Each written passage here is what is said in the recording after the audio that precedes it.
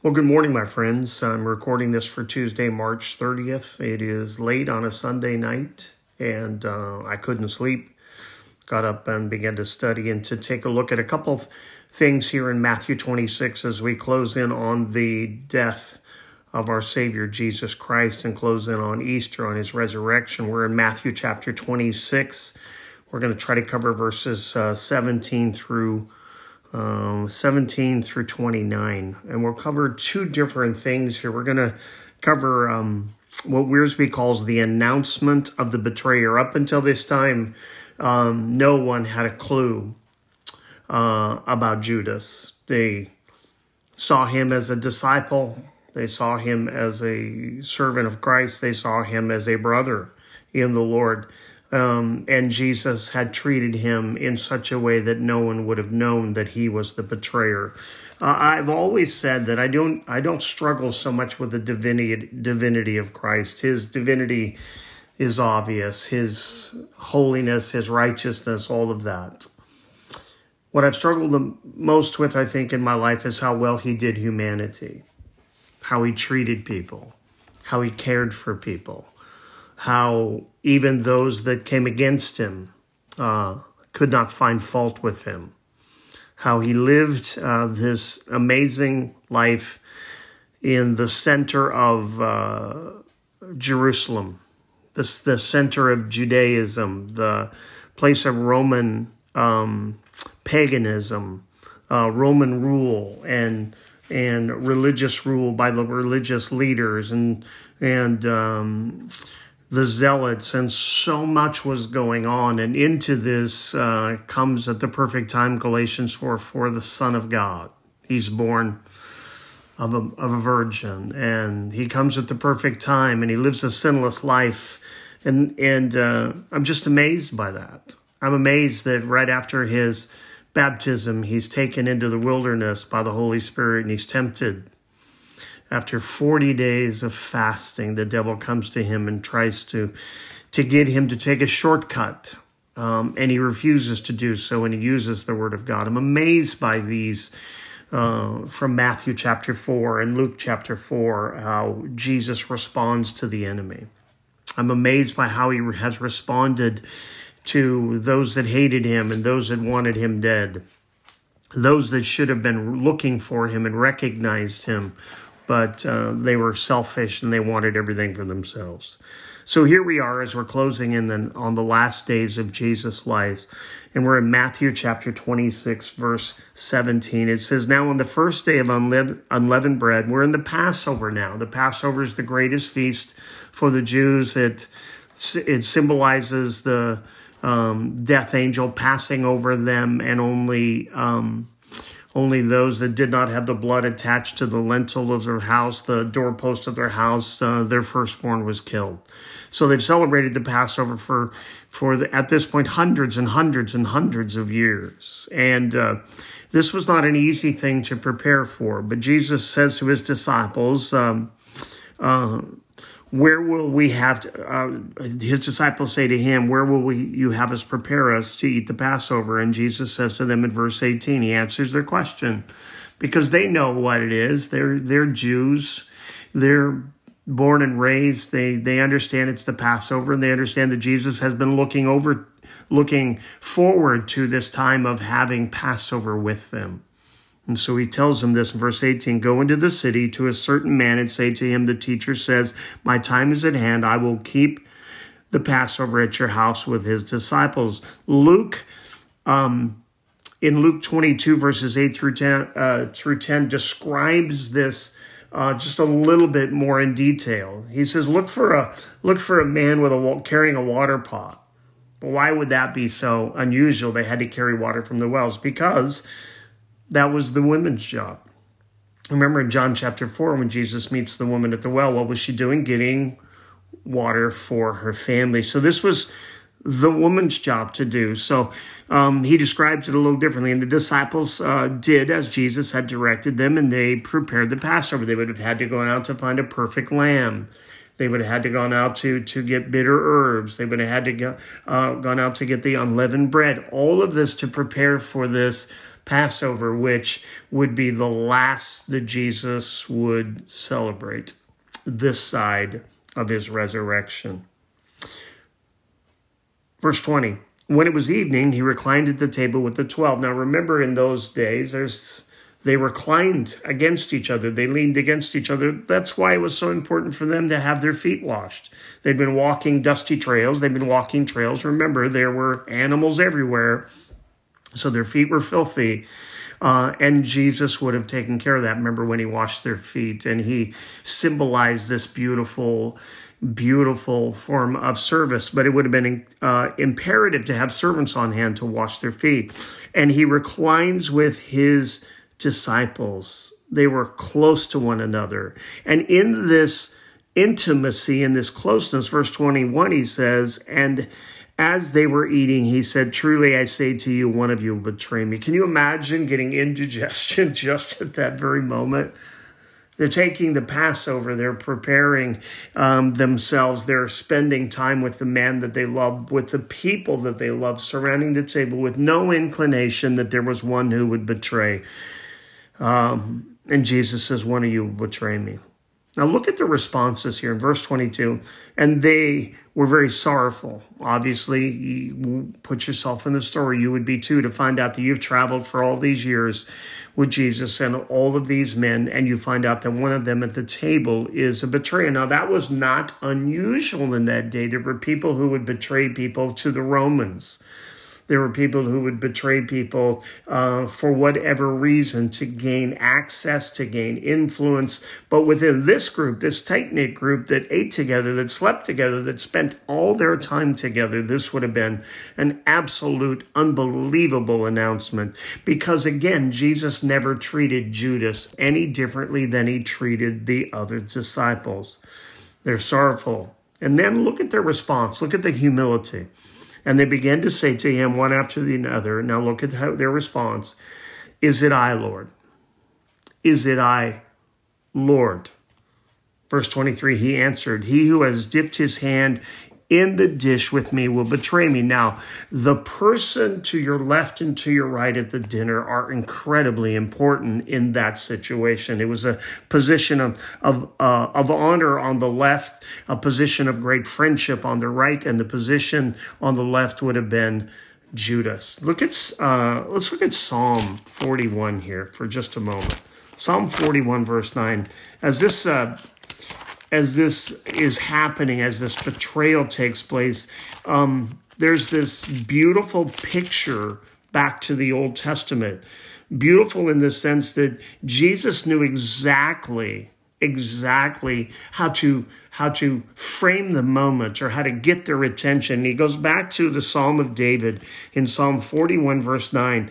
Psalm 41, verse 9, and it says this, even my close friend in whom I trusted, who ate my bread, has lifted up his heel against me.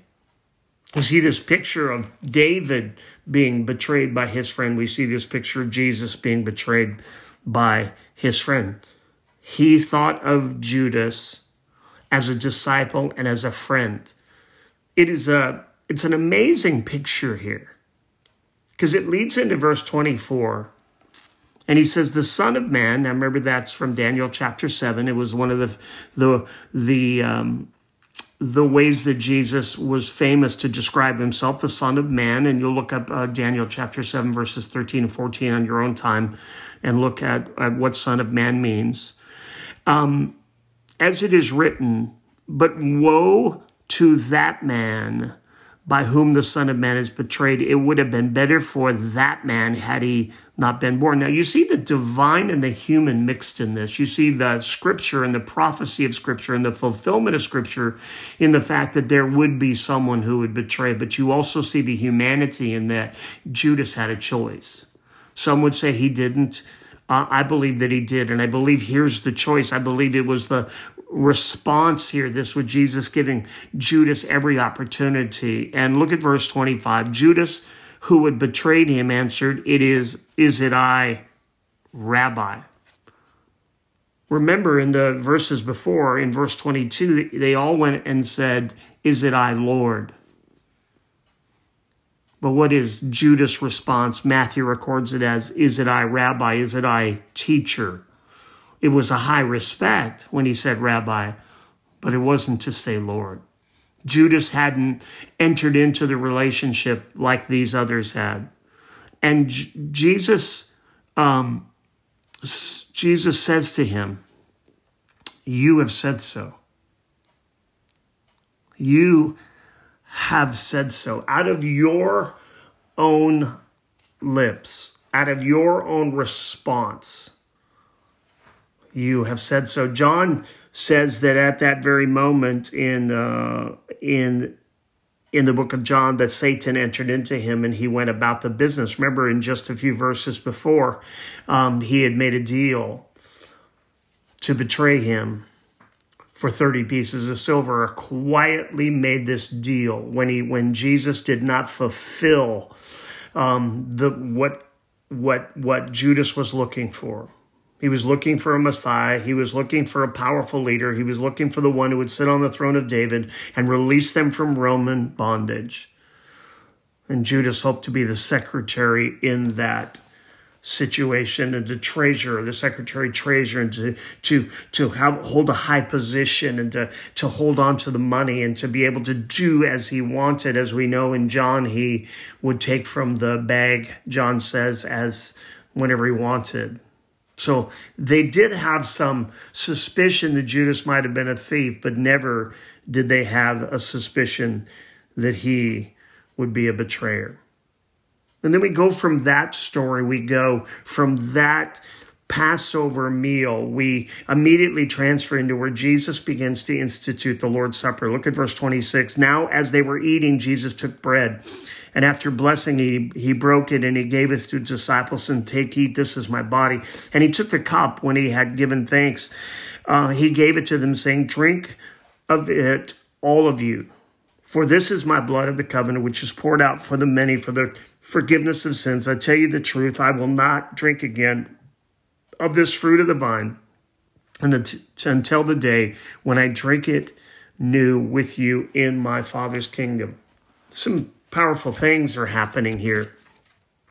Jesus is having his final meal with them, and then he begins to institute the Lord's Supper. By means of this is now in my ESV study Bible, by means of this symbolic and symbolism of eating and drinking, Jesus teaches his disciples something they will understand only after the resurrection. And what would that be? The most basic meaning of the Lord's Supper is this: it's the union with him in his death and resurrection. Even as the disciples consumed the bread and the wine, so in the Lord's Supper, you and I as believers feed spiritually on Christ. And in Jesus speaking about the blood, he harkens back to Exodus chapter 24 and verse 8. Let's go there. Exodus chapter 24.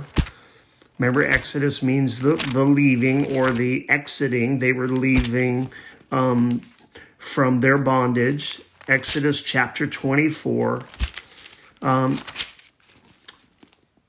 verse 8. Exodus chapter 24 and verse 8. "And Moses took the blood, threw it on the people, and said, behold, the blood of the covenant that the Lord has made with you in accordance with all his words." You know, there's been an attempt in years past to remove all of the blood from the scripture, all of the representation, all of the mention of it, to clean it up. And yet it's impossible to do that. Let's look at the book of Hebrews, Hebrews chapter 1.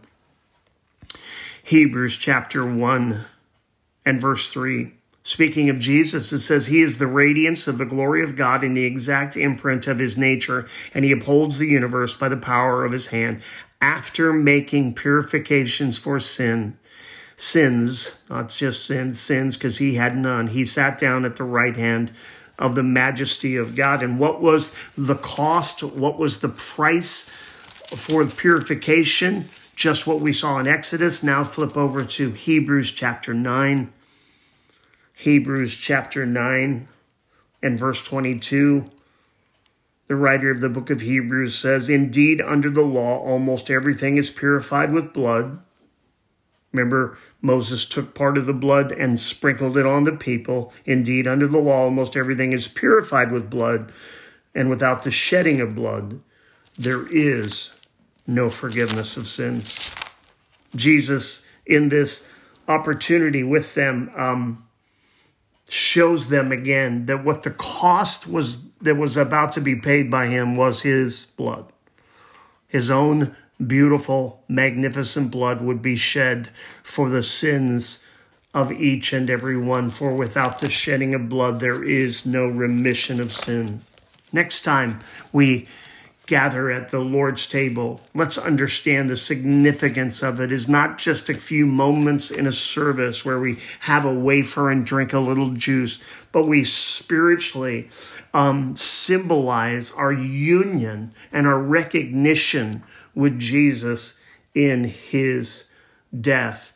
And in this portion of scripture, he says, I will not do this again until I do this with you in my Father's kingdom. He looks past the death, past his resurrection, to a time when he will come again.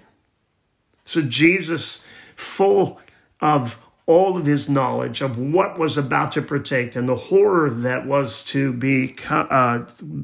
come his way in just a few days, would look past that to a time where he would be resurrected and the time that he would also come again. He's coming again.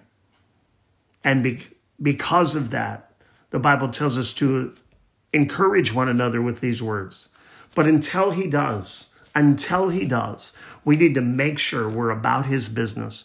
And before that, we need to make sure that we belong to him. And how do we do that? By accepting the sacrifice of his blood and the forgiveness of sins that only comes through Jesus Christ. Let me pray for us. In Numbers chapter 6, verse 24, the Lord bless you and keep you. The Lord make his face shine upon you and be gracious to you.